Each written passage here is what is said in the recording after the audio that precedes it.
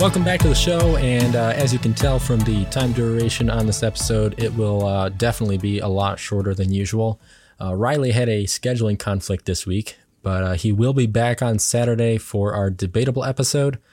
Unfortunately, that means that there won't be anyone else to provide some alternative opinions to my own on this week's topics. So that said, we will jump right into it. Last week, we mentioned how Google released the June Pixel update that seemingly had a handful of fixes and improvements. We had over 30 mentions of issues being resolved, but leave it to irony that one thing which wasn't a fix, actually rather a major problem was introduced, was the worsening of battery life. Evidently, with all the improvements, it caused the energy consumption to increase quite noticeably, which also was evident with the devices getting much warmer than usual after the update. Sadly, not much can be done right now, at least until Google will release another supplemental update to counteract against the battery drain. So if you want to avoid that, it's highly advisable to wait on installing that update until another one comes out, or even until Google puts into place some sort of fixes on the back end through maybe services or app updates, depending on what specifics are causing the shorter battery life. Personally, I just kind of found it, like I said, ironic that a decent sized update, which was meant to address a whole bunch of fixes, is pretty much the source of countless complaints from users on their Pixel phone, as it's dying much sooner than it previously had. But moving over to Microsoft, we have reports that they will be raising their prices for a couple of their Xbox Game Pass subscriptions. The base console pass will make a minor jump from $9.99 to $10.99, and the Ultimate Pass will rise from $14.99 to $16.99. My wife and I were a little bummed by that since we are on the Ultimate plan, but I have to say that it was kind of expected, as many of the services out there have been making an increase over the past year or so. Apple Music and Spotify, to name a couple.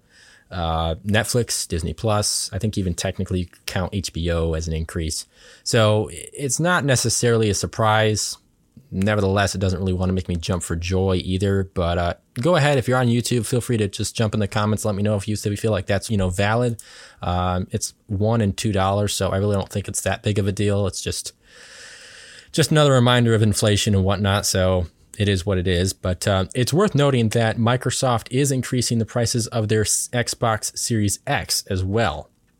Now, that is in select regions, so for our international listeners, I'll go through that real quick. In the UK, it will go for £480. In most of the European markets, it will fetch €550. And up in Canada, they will see a jump to 650 Canadian.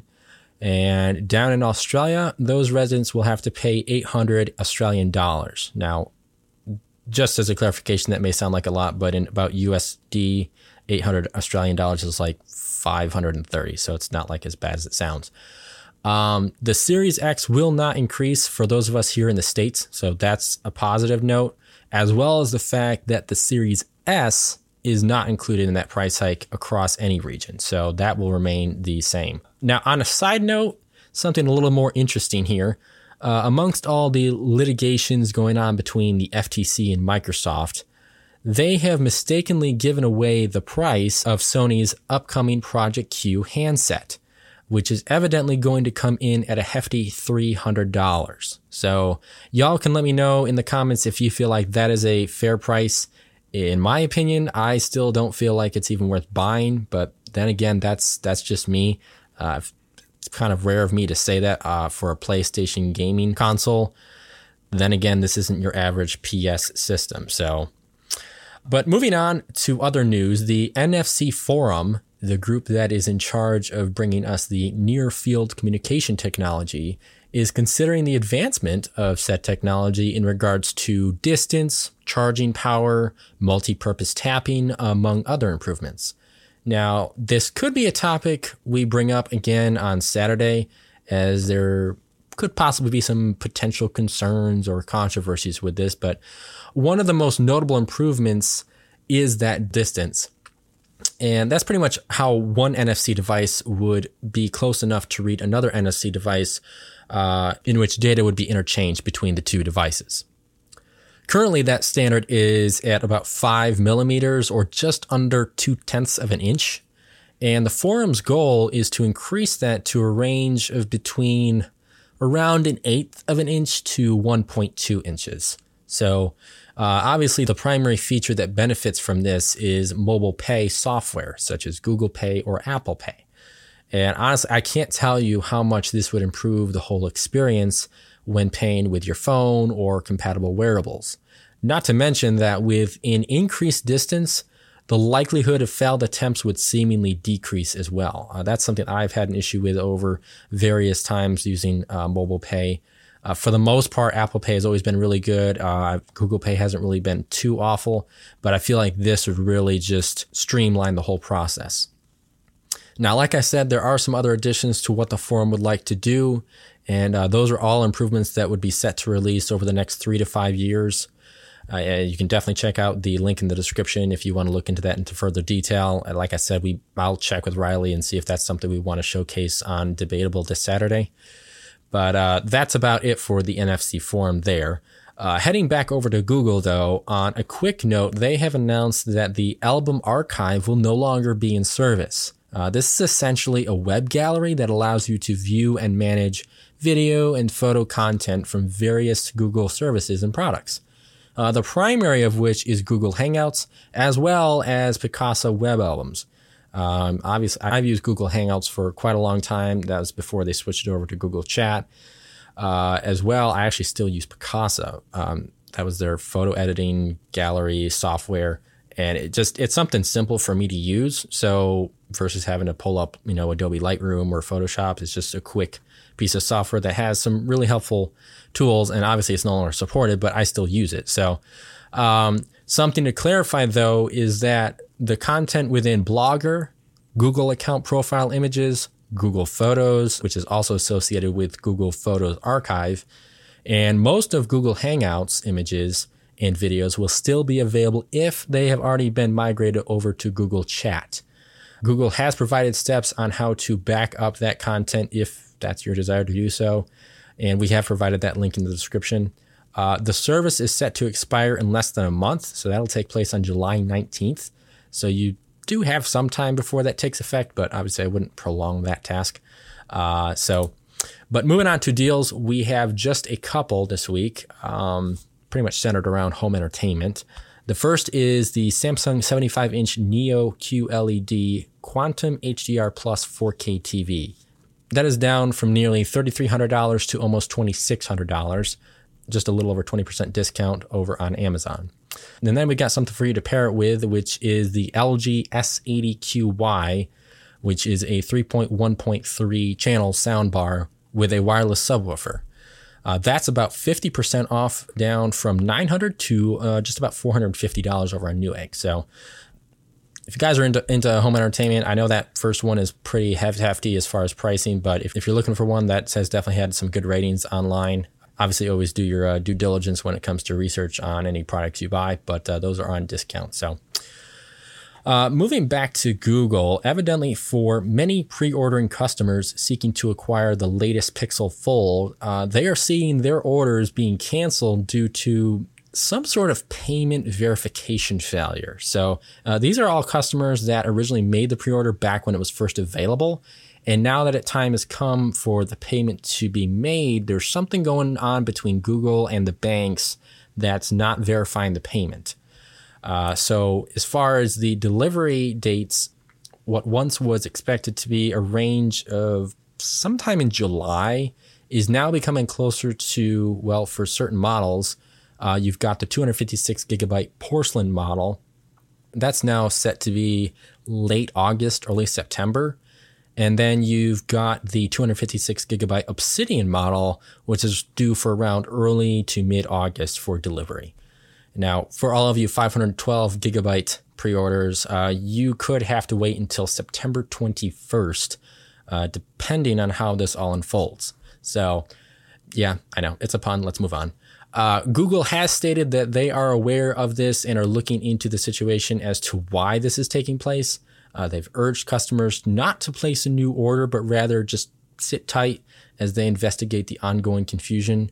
They've assured customers that they would receive some sort of response over the next day or two. So just keep an eye out for that, as if you've put in a pre-order for a Pixel Fold and you're having that issue. So staying right along with Google, for many of us iPhone users, we know what it's like to enjoy an enhanced messaging experience within iMessage, something that's slowly been evolving for Android users, but only with limited options. Verizon Messages had their offerings, Samsung had theirs, and it was reasonably acceptable, especially if you had another Samsung device that you were in communication with.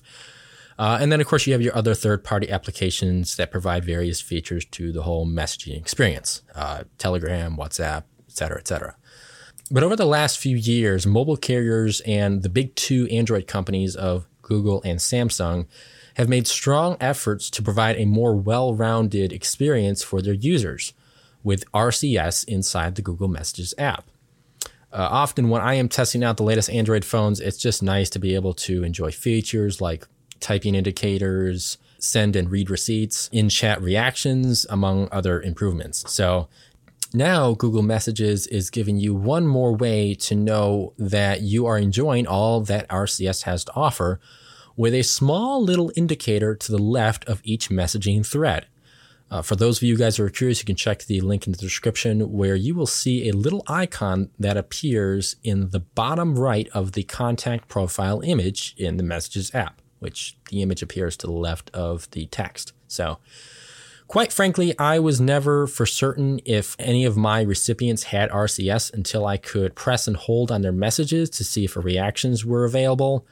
And then also there was another trigger where you would see in the messaging prompt where you'd start typing, it would say send RCS versus, send SMS. So that's a couple of ways you could tell.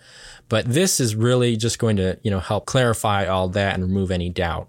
This little indicator will be available on Google Messages version, in case you guys are curious, 2023 0615 _ 02 _ RC00. You can check that out in that link as well if you didn't catch all that. But as long as your Google Messages app is updated to that, you should be seeing that feature available to you. So lastly, for this week, we're going to cap it off with Netflix. So just when we thought they couldn't possibly become any more unappealing, they outdo themselves. So currently up in Canada, they have revealed that they plan to phase out their lowest cost ad-free tier. That plan that essentially was what Netflix used to cost in its entirety back in the day? Yeah, that's no longer going to be around. And in the US, it is currently being hidden for any new subscribers as part of that phase out, which means that they will be down to only 3 plans.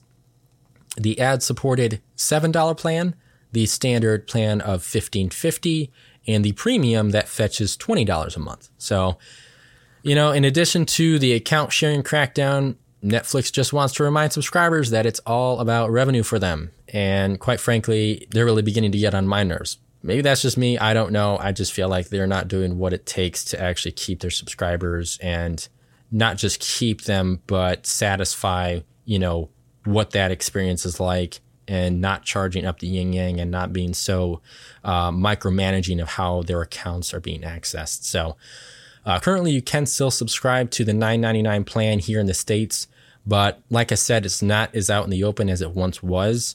When you are there on the plan selection page, you will have to click See All Plans in order to have that $10 tier appear.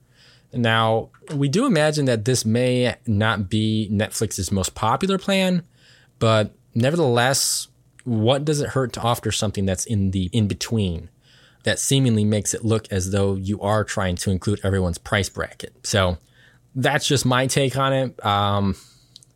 Like I said, I get part of it, but at the same time, I just don't feel like Netflix is doing what it needs to do to actually satisfy these customers.